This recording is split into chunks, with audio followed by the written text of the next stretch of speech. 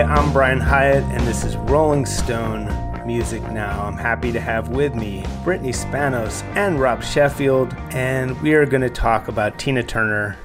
There was, I thought, a very good documentary about her on HBO that you can watch on HBO Max.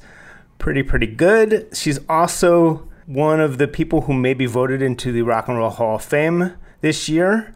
Solo, she's already in with Ike Turner. One of the reasons I wanted to do this show is to encourage anyone who is a voter to vote for Tina Turner, who needs to be in the Rock and Roll Hall of Fame. She'll certainly be on top of my ballot. And she also had her second autobiography just a couple years ago that was very much worth reading, even if you read the first one, I, Tina, which was, of course, done with Kurt Loder. But this one is really revealing, really good. And she's one of the greatest. She's simply the best. And I thought we should talk about her. Starting out, I think we all know a fair amount about Tina, but what were your takeaways from the documentary, Rob and Brittany? I cried through all of it. It was my big takeaway. Yeah, I mean, I just have been a huge fan of Tina for the longest time, and any sort of direct... I mean, so much of her story, I feel like we know, and I think kind of rehearing it is really sobering, especially kind of the early part of her career and even before her career with her family stuff too. It's just so powerful just to kind of see everything that she's done, especially the way that she looks at her solo career and how it really began and everything. I don't know. I loved hearing her directly look back on it and kind of talk about how happy she's been in the years since, and looking at her life now in Switzerland with her husband and just how she's been kind of enjoying it in a new phase of it. Just really beautiful to see. How about you, Rob? There's no story anywhere like this in music, and for her to be still revealing things about this story and still reflecting on this story, you know, she could have said, okay, like, I don't need to keep walking over these incredibly sad stories, but something about the way she has kept telling the story and the way she has owned the story has really been such a hugely inspiring part of it. And there's no story like Tina Turner, and nobody tells the story like Tina Turner. It is one of those stories that bears telling over and over. It didn't matter one bit that, you know, there's already been an entire biopic, and not just an obscure biopic, but a really big deal years ago. It didn't matter there's already been a Broadway show. And it didn't matter on any level, and especially as Brittany kind of hinted at the emotional level, you just feel for her so intensely, both in the true tragic nature of a lot of her life, and it was wrenching to hear her say that it wasn't a good life. You know, I thought that was just, and they hit you with that at the very beginning. It's very hard to hear. But when, you know, you realize, again, that it wasn't just Ike being abusive. You know, it started from being abandoned by her mother and father when she was about 13 years old, and never feeling wanted by her mother. And then she got together with Ike in this way there was not even an iota of romance about it. People think they got married as soon as it was sort of Ike and Tina Turner, but that wasn't the case at all. They didn't even get married until years later in Tijuana. She thinks it wasn't even a legal marriage. It's all, some of this is in her autobiography rather than the movie, but it's also sad, and yet her triumph, right? It's just, that's what makes it a story that you want to hear over and over again, is the degree of triumph is just, it's a showbiz story like no other. Yeah, I think also to the point of her and Ike and that story, and us hearing it again and again through the film, through this documentary, through her books, it's so important because I think for a lot of people, she is the most mainstream story of domestic violence. She is someone who kind of shows just how trapped you can be in a situation like that, especially if you're in this situation not because of necessarily love. Like, she was in it for a lot of reasons that she felt like she needed to protect him, and then ended up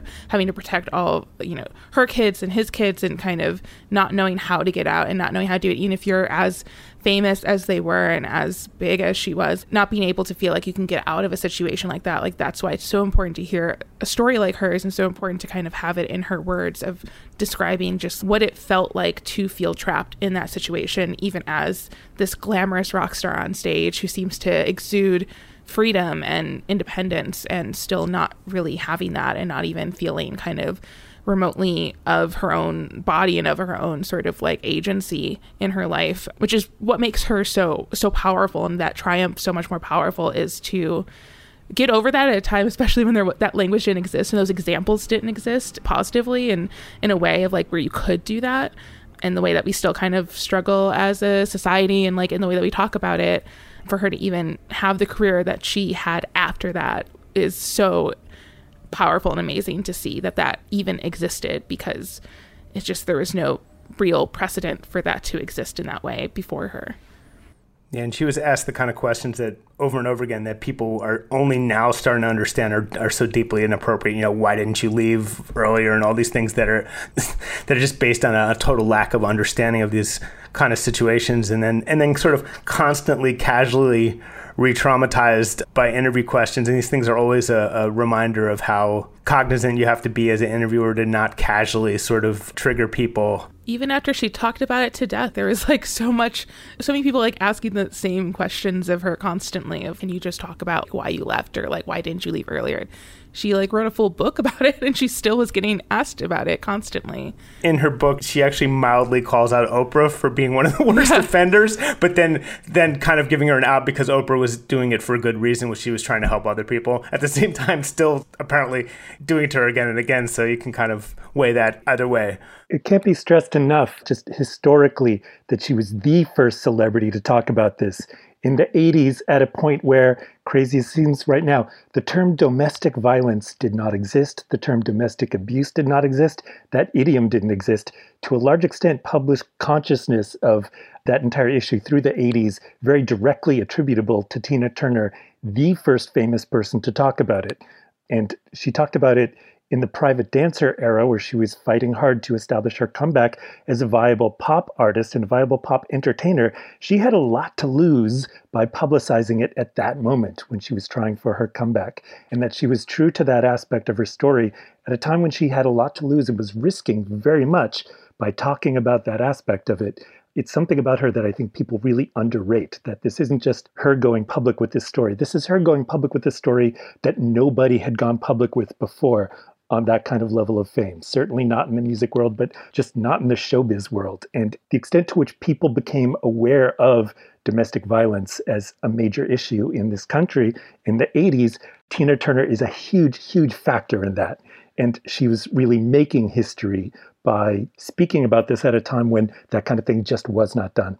I think her courage is underrated, although, we all look to her courage and think of her, but just the downright heroism of that, put it in historical context, there's nothing like it at the time. She was absolute pioneer. It did make me think a little bit, more than a little bit, uncomfortably about that weird Ike Turner renaissance that happened before his death. The fact that he played with the Gorillaz, and even the guys, I don't know whatever happened with it, but I think the guys in the Black Keys were going to do an album with him. There was that weird sort of all is forgiven fucking weird moment that never sat right with me in the first place. And frankly, I never noticed much of that. I never was a huge Gorillaz person, so I was only peripherally aware of all this. But looking back, it doesn't seem great.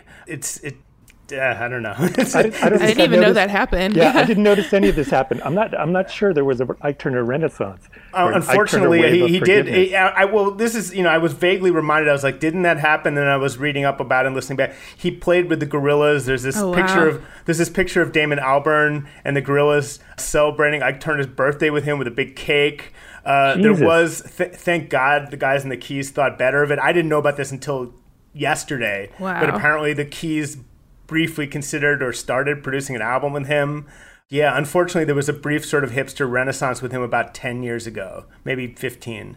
I mean, as we've seen, that still happens with a lot of people who are abusive, who are, have harassed, sexually violated, and been violent towards women. So I guess I'm not surprised that 10 years ago, there was a lot of people who were like, we should celebrate this rock icon, even though he was a actual monster to someone who has had more influence on music and who is more powerful and whatever. But anyway, yeah. Well, I thought both her book and the documentary did a good job of putting into some psychopathological context what was going on in some of Ike's thinking, if you could term it that, which is that he had some kind of betrayal complex, because the other thing historically that you need to know about Ike Turner is of course the song Rocket 88 and the fact that he did one of the first rock and roll songs. You women have heard of jalopies, you've heard the noise they make, but let me introduce my new Rocket 88. But it wasn't credited to him.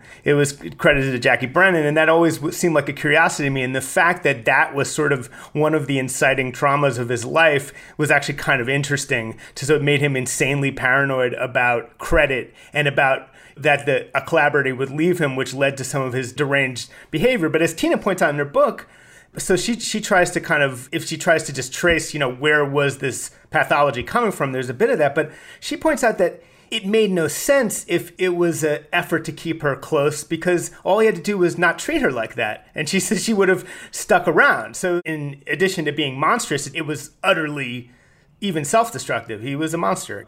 Speaking of monsters, what a bizarre thing, and I think that you can really dwell on it for a minute, that some of her early salvation and liberation came from a collaboration with someone else's monster, with Phil Spector, which I think only speaks, unfortunately, to the prevalence of it's sort of like a hall of, like one of those haunted houses where everywhere you turn, there's like a new monster. And there's such a prevalence of sort of male monsters in music and perhaps in just life that the guy who she saw as a savior turned out was later like a murderer and an abuser in his own right, Phil Spector. How do we wrap our heads around that? Yeah, I mean, to Rob's point earlier, like, it's just not having that language, not having that sort of way to contextualize these people, just kind of letting the men who are in power and in music, and as again still happens and still exists so much, of like having these monsters in broad daylight who are able to sort of manipulate the people who are closest to them and then seem like saviors and seem like sort of the perfect sort of musical savant, or the person that can kind of help build this career up, is still very prevalent and still exists in so many ways in the music industry. But I mean, of course, in the 60s, it was just such a normalized part of it because that language didn't exist. Ronnie Spector couldn't do that yet, like couldn't really have that same narrative that Tina very bravely was able to do later. But not to say that Ronnie wasn't brave, but there was no language, there was no precedent to it. There was nothing to really use to kind of help you get out of it.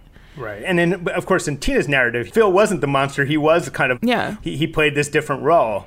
Although in her book, she did see signs. She said that he picked an apple out of an ashtray that was covered with ashes and ate it.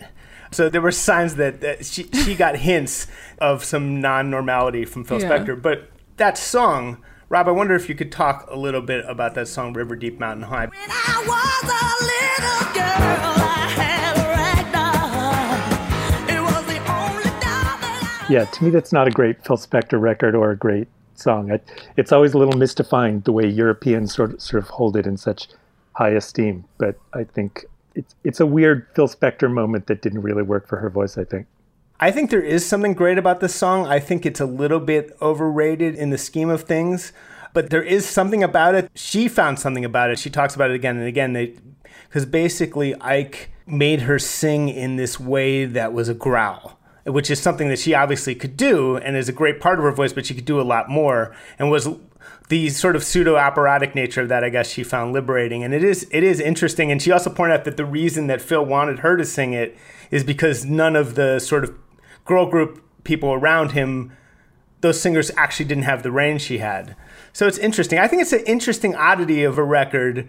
I agree that it may not be like, there are people who will rhapsodize, as you know, there's people, and not just Phil and not just Tina, who rhapsodize about it and think it's one of the greatest records ever made. I'm somewhere between them and Rob on it. But it's definitely an interesting... The little kid lyric is so wrong for her. And also, like, I feel like she's so straitjacketed in that song because of his amazing arrangement, which would be, like, great for another singer, but it kind of pushes her voice into a small place. My favorite thing about that record is always the way Phil Spector described it, which to me describes a lot of his records, a lot of her records a lot better. But I love how he said, that record sounds like God hit the world and the world hit back. That to me describes a lot of his records, a lot of her records, but it doesn't happen to describe River Deep Mountain High. I'm always a little, to me, that's just sort of a minor footnote in her amazing career. Hey, it's Kaylee Cuoco for Priceline. Ready to go to your happy place for a happy price? Well, why didn't you say so? Just download the Priceline app right now and save up to 60% on hotels. So whether it's Cousin Kevin's Kazoo Concert in Kansas City, go Kevin, or Becky's Bachelorette Bash in Bermuda, you never have to miss a trip ever again. So download the Priceline app today. Your savings are waiting. Go to your happy place for a happy price. Go to your happy price, Priceline. What's up, everyone? It's Reality Steve, your number one source for all things Bachelor Nation and reality TV. Every day, I'm giving you the behind-the-scenes juice and your info on all your Bachelor Nation stories, and also interviewing some of your favorite reality stars. My name has been synonymous with spoilers, but I'm so much more than that. Give me a listen. The Reality Steve Podcast, part of the Believe Network. Just search BLEAV on YouTube or wherever you listen. There's a lot of great, again, I think we can say there's a lot of great moments from her time with Ike musically. I love the song, I Think It's Gonna Work Out Fine, is utterly incredible. There's at least two good versions. They did a thing where there's a lot of re-recordings. Even on the River Deep Mountain High album, there's a second version of that song, which may or not be even better than the original early one. But that's an amazing song. Yes, Tina. You're starting to get next to me. Honey, that was my plan from the very beginning. What are some other highlights for you two in the pre-solo era? I mean, it's such a basic one, but like I really love there's this live version of Proud Mary that I just think is one of the greatest captured live performances. I mean, just like any Tina Turner live album is going to just be mind-blowing to listen to, and I tend to listen to a lot of her 80s solo live stadium performances a lot. There is just this incredible one with like her and the Ikettes. It's just like her kind of riffing, everything about it, just the way that she speaks to the crowd is so mesmerizing. Even just if you're listening to it, you can fully picture her in one of her shimmery dresses doing high kicks the entire time. Like, it's just so visual, even just as an auditory experience. Love that. Their version of Come Together is one of the best Beatles covers ever. The way Tina Turner hears a lot of the demands that the song is making and rises to them. That's definitely like a case where she takes a John Lennon song and totally makes it her own. I think that's one of her big vocal tour de forces from that era. I love it. Rob, what else in the pre-solo years is worth seeking out? Because again, I do think there's, without crediting Ike, there just happens to be some great music from that period. So many great songs. I mean, they were very prolific on stage. They were very rightly acclaimed. I Idolize You is one of my favorites. You want some loving, yeah, that I'll give to you. Yes, to you. She was always great and always had that fantastic vocal presence on those earliest rock and roll songs at a time when rock and roll is still being basically like invented. And an underrated aspect of her career is that she was someone who began the 60s as a star and ended the 60s as a star and evolved with the music as it went along. Someone who was, like doing those really kind of early proto rock and roll tunes, but managed to evolve to touring with the Stones and everything in the late 60s. Yeah, I wanted to talk actually at some length about Tina as rock and roll singer.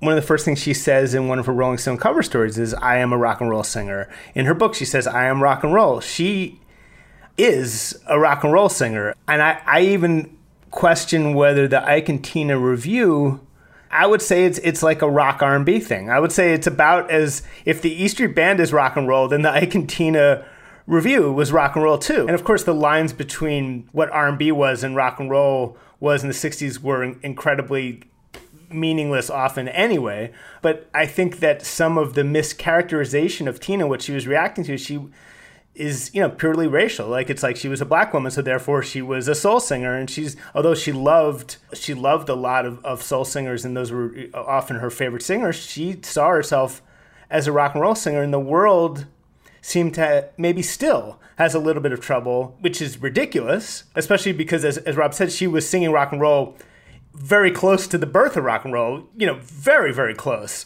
So there shouldn't be any issue at all. But there is that constant thing, that bizarre, when of course rock and roll started with black singers, but this continual refusal of some people to be able to characterize, I guess specifically a black woman as a rock singer, is really interesting and not great, I guess. To not call Tina Turner the queen of rock and roll is blasphemy. It is purely blasphemy. Like, anyone who does not think of her as the queen of rock and roll is out of their mind, because she perfected rock and roll performance. Obviously, it's like Little Richard is the blueprint for rock and roll performance, like what it is to be a kind of personality in it. Like, Tina Turner perfected it. Everything about her on stage, in both vocal ability and the way that she moves her body and the way that she performs, is everything that we think of what rock and roll is. Everything that we know of Mick Jagger, of Robert Plant, of any sort of like the big rock and roll vocalist, that is Tina Turner. Full stop. I find it so wholly offensive when people are not like, Tina Turner is the queen of rock and roll, because she is. Like, she absolutely, like, the biggest rock and roll people, rock and roll stars of all time look to Tina Turner as the reason why they perform on stage the way they do. Mick Jagger, Keith Richards, David Bowie, everyone is like, she is why I do what I do. So it's like absolute insanity. Like, anyone who doesn't believe that is just not listening to music. They're not listening to rock music. Speak the truth. Absolutely.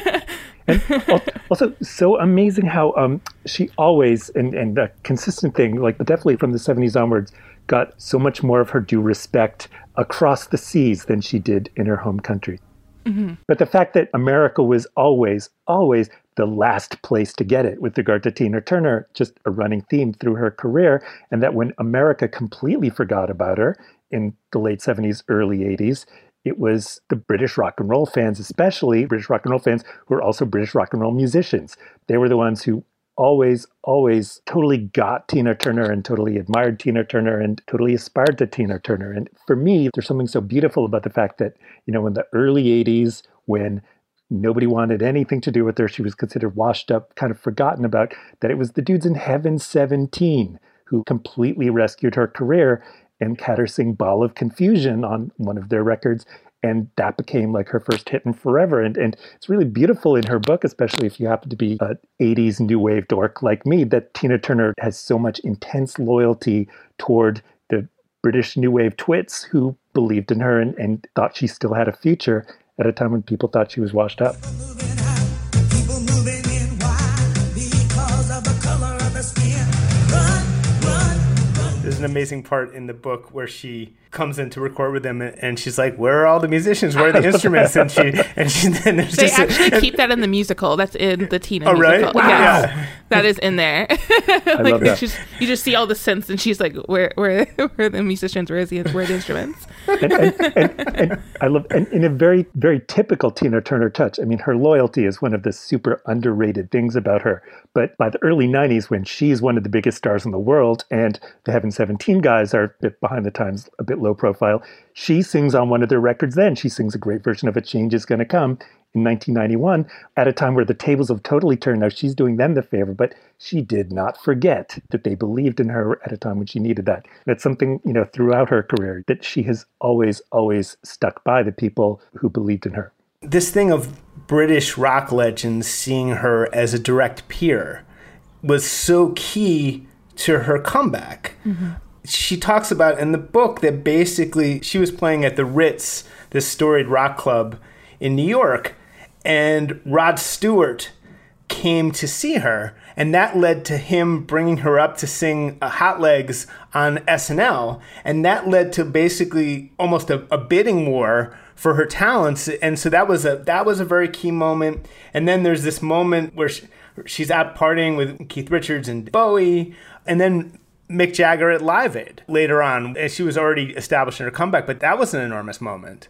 Yes, well, one of the pivotal moments of her career, it's early 83. Bowie is being taken out to dinner by his record company because he's got a new record for them, Let's Dance. Everybody knows it's going to be a mega blockbuster, which it is. Everybody's whining and dining the new mega star of the music business. And Bowie's like, okay, all right, we're going to the Ritz, Tina Turner. And they're like, who? Tina Turner? And they're like, she's on your label. And her manager gets a request for 63 spots on the guest list because David Bowie insists on bringing her whole record company to see her. And also that night, Keith Richards is there, Ron Wood is there. She called that her Cinderella moment, where she became a star. And she writes really beautifully about it in the book. She was really sad the next day because she thought it was just that one night, and that's where the famous photo, one of the all-time great photos in rock and roll history, where she's at the hotel afterwards, staying up all night with Keith and Bowie, and, they're finishing a bottle of Jack Daniels, and they're standing around the piano. Ron Wood's playing the piano. They're singing songs. And to her, she thought that was the peak and that was the end. She thought her Cinderella story was just one night. As we now know, she was never going to be unfamous again. I want like a One Night in Miami type of play that is like a dramatization of that night. Totally. And everybody at the record company is like, oh my God, she's amazing. We got to do something with her. And Private Dancer comes directly out of that. And again, an amazing thing of her loyalty that, as the 80s went on, she got more and more famous. David Bowie didn't have a hit like Let's Dance Again, but she was always still collaborating with Bowie. They always had that intense personal love, but also her intense loyalty that, she never forgot that it was David Bowie who did her that huge career-altering favor. Yeah. And I want to run back and talk in depth about Private Dancer and her comeback, but just to finish with Bowie, that she talks about in her book this extraordinary live video of the song Tonight with Bowie. And if you've never seen it, it's worth checking out on YouTube because you've never seen David Bowie so just purely joyful on stage and so in awe of another performer. He's just so grateful to be on stage with her. It's worth seeing, and it's also just he's just, as she describes, this vision in this ridiculous white suit just coming down from the high level of the stage, and then they're together. It's great. Was that shown a lot? Was that like on MTV, Rob? Because I must admit I've never seen it. No, that was part of a concert video, but it wasn't broadcast on MTV. And it's crazy how beautiful it is, but also how happy they both are. And it shows the personal loyalty as well as the artistic mutual admiration.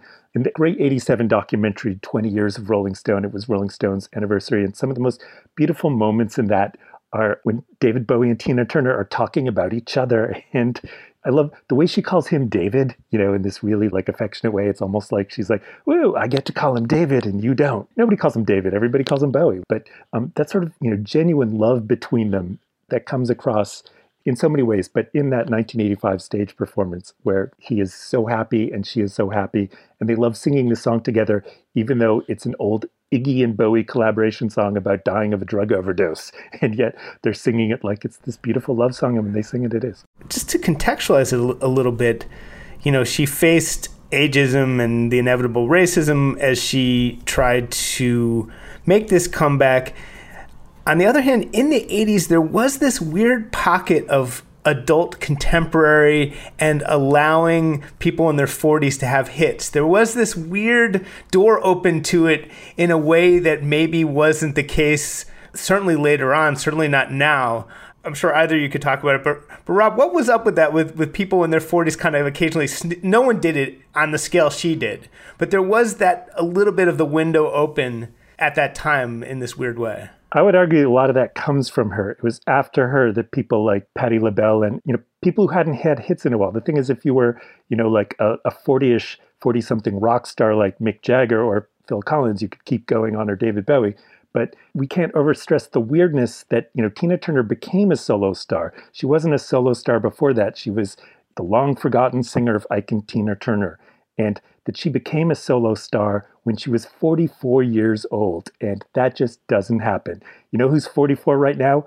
Chris Martin of Coldplay, Joey Fatone of NSYNC, Ja Rule. Like, those people are 44 right now. They are the age that Tina Turner's is when she became a star. Those are three people at very different. Those are people at very different points in their careers. But point taken. Yeah. I just love that trio. Where's their collab? Chris Martin is listening, be like, Joey Fatone. I mean, truly. Yeah. Go on. Yeah. Point taken. Like John Mayer is 44. Okay, like they're people that we think about as having been around forever. But the producer Rodney Jerkins is a great example, who produced The Boy Is Mine, the number one hit of 1998. These are all people who have been around forever. They're the age that Tina Turner is when her first solo hit, What's Love Got to Do With It, came out. As far as I know, there's no precedent for a 44-year-old having a debut hit, especially one that sensational. And, Tina Turner invented this whole middle-aged platinum vogue of the 80s. but I think she perfected it. I don't think you can pick a hit like What's Love Got to Do with It, making somebody a solo superstar when they're 44. Also looking at where she had been at for a decade prior in terms of she literally had no money when she left Ike. She had nothing. She had to fight legally to keep the name Tina Turner. Just like how little she was left with. She was performing in Vegas. There was not the same crowds, the same like fervor. It took a lot of people who were much more famous and who had big hits kind of to champion her, to get even her label to care. Someone like Ja Rule and Joey Fatone, like they're kind of, they're fine. Like they are making enough money. If they wanted to just release a vanity song right now, it would do like moderately well. It would get a couple million views on YouTube. It would be fine. But Tina literally was like taking care of all these kids. She had no money and was like struggling to support herself in general. She was coming from nothing once more in her life to kind of pick herself up and do that. And that's kind of similar to also Cher, who's another example of someone who had this sort of solo renaissance in the 80s, much older age than a lot of we allow pop stars to be when they can have a renaissance like that. And similarly was coming out of a divorce that left her broke, played in Vegas, kind of moderately successful, and then able to make that huge comeback it's so incredible to like see where it's kind of like literally coming from nothing once again to do that. A couple things about that. Absolutely, and it's part of what makes her comeback almost the archetypal comeback of all time in music, because she literally came from nothing. She gave up everything. Part of it was that she, with incredible bravery, chose to end the sort of divorce proceedings with Ike with nothing, because she could have gotten more, but that would have meant being in the same room with him and stuff, dragging it out. And so just to like get away from this guy, she said, I want nothing. She took 2 cars and her name and nothing else. One of the cars given to her by Sammy Davis Jr., by the way, just a side note. But I did want to mention quickly that one of the things that's left out in the movie is so interesting to learn that she was deeply inspired by her moment appearing in the movie of Tommy as the Acid Queen, that was a big moment that gave her strength to leave Ike. And I just thought that was really interesting because I never really heard her talk about that. But so again, archetypal comeback story. And I wanted to pick up what you said about Cher, because it turns out she appeared on whatever Cher's variety show was at the time and they bonded with her. Yeah, they basically at the time when they were both just kind of coming out of these divorces, trying to be seen as artists on their own outside of their husbands, who were seen as like the brilliant masterminds of what they were doing. And, 2 husbands that completely screwed them over in their lives.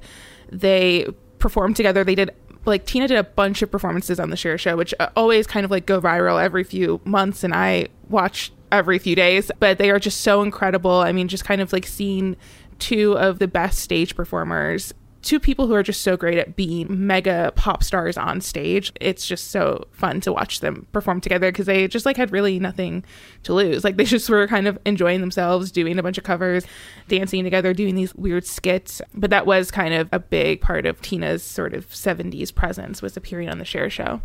It's very moving to think about Cher helping lift her up and the solidarity they had together. And it's also really interesting and depressing to know that they both were sort of left in different ways with the bills from the breakups as far as canceled concerts, because they both left under circumstances such that there were actually concerts booked for Sonny and Cher, concerts booked for Ike and Tina, and of course both dudes somehow arranged it so it was the woman's problem. And that was really dark too. I think Cher had a couple $1 million in debt. Tina was being sued, so there's so much there. So Private Dancer, again, first of all, I had never heard that earlier version from some horrendous pop group. Me neither. Of What's Love Got to Do with It. I cannot believe something so horrible exists. I need to hear the whole thing. That was so amazing to show what how much a great singer can be the difference between an absolute dog shit song and one of the greatest songs of all time. Wow. It's amazing. And the video with the guy's muscles, that was incredible. Sorry, go ahead. Unbelievable, right?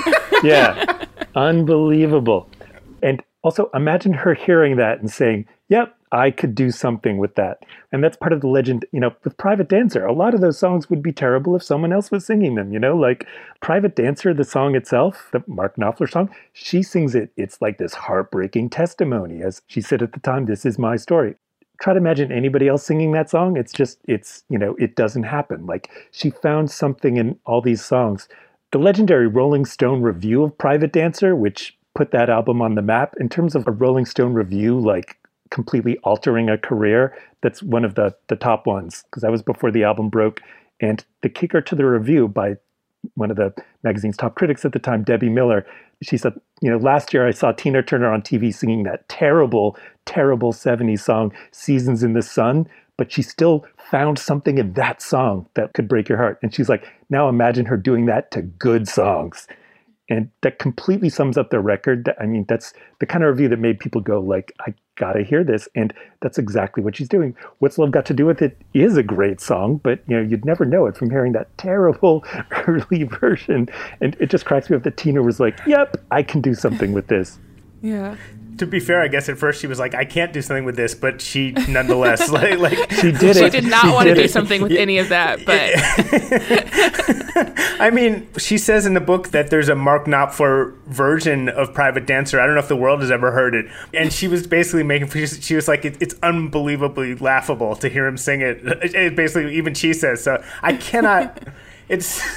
And so it's such weird. An atypical Mark Knopfler song. I mean, not knocking Mark Knopfler, but how many songs did he write where there's any sort of empathy toward a woman or any sort of recognition of a female in the song as a human being? It's not his strong point as a songwriter. The fact that he wrote Private Dancer is one of the many things about that song that is just mind-blowing. Yeah. It's very strange. It's so strange. And it's such a bleak song. She's really laying a lot of her story out there in a way that is it's kind of amazing it became such a huge hit. Well, the men come in these places, and the men are all the same. It was a hit in the context of, it was a rock and roll hit. It was a lot of things. I was kind of getting at this earlier. It was, to me, in the best way, the quintessential sort of 80s adult contemporary. It hit young pop listeners, it hit everyone, but it also hit older boomers who were themselves, late 30s, 40s. It was, for me, like, I definitely knew it was one of the rare records, like, definitely my parents owned that, and there's not a lot of albums I can say that of, believe me, so it's very interesting to me. It hit, like, the grown-ups at the time in a way that's interesting, and there isn't as much of that today. I can only think of like Adele and a few other things that really are sort of that adult contemporary type of thing, right? That was a niche at that time. Yeah. But it really rocked. These were like absolute mainstream rock anthems. A song like Better Be Good to Me, that's a very 1984 AOR mainstream rock anthem that she's doing something with that song that no other singer could do.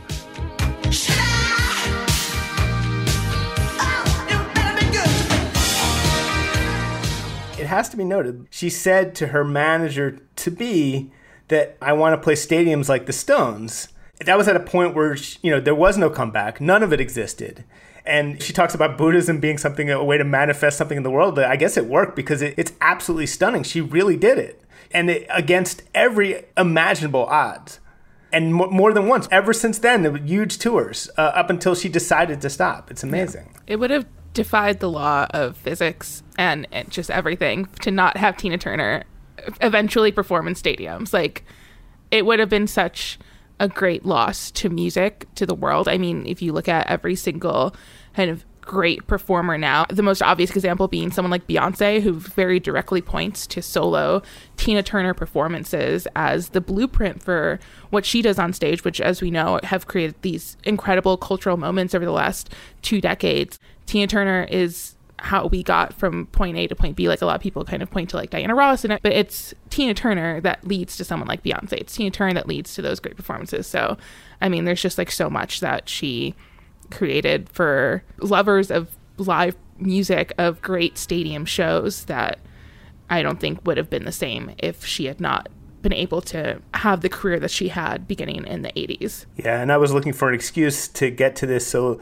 let's play what Beyonce had to say about Tina as she was about to perform Proud Mary for her at the Kennedy Center Honors. Really cool. Ladies and gentlemen, Beyonce.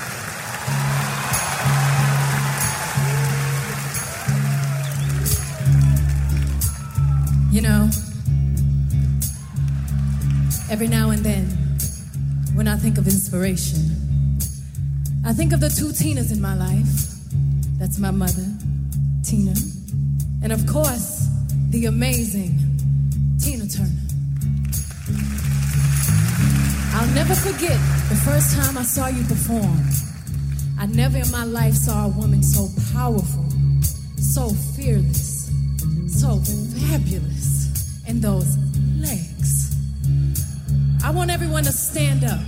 We're celebrating Tina Turner tonight. We're gonna take the beginning of this song and do it easy. But then we're gonna do it rough, like you. Y'all ready? Listen to the song. As always, we had Beyonce wrap the show for us. Thank you again, Beyonce. Thank you to Brittany Spanos and Rob Sheffield. That is our show for today. We'll be back next week here on SiriusXM's Volume Channel 106. In the meantime, we are a podcast. I'm sure you know that. Download us as a podcast. Subscribe to us as a podcast. Wherever you get your podcasts, do leave us a nice review on iTunes if you can. As always, thanks for listening. Keep staying safe, and we'll see you next week.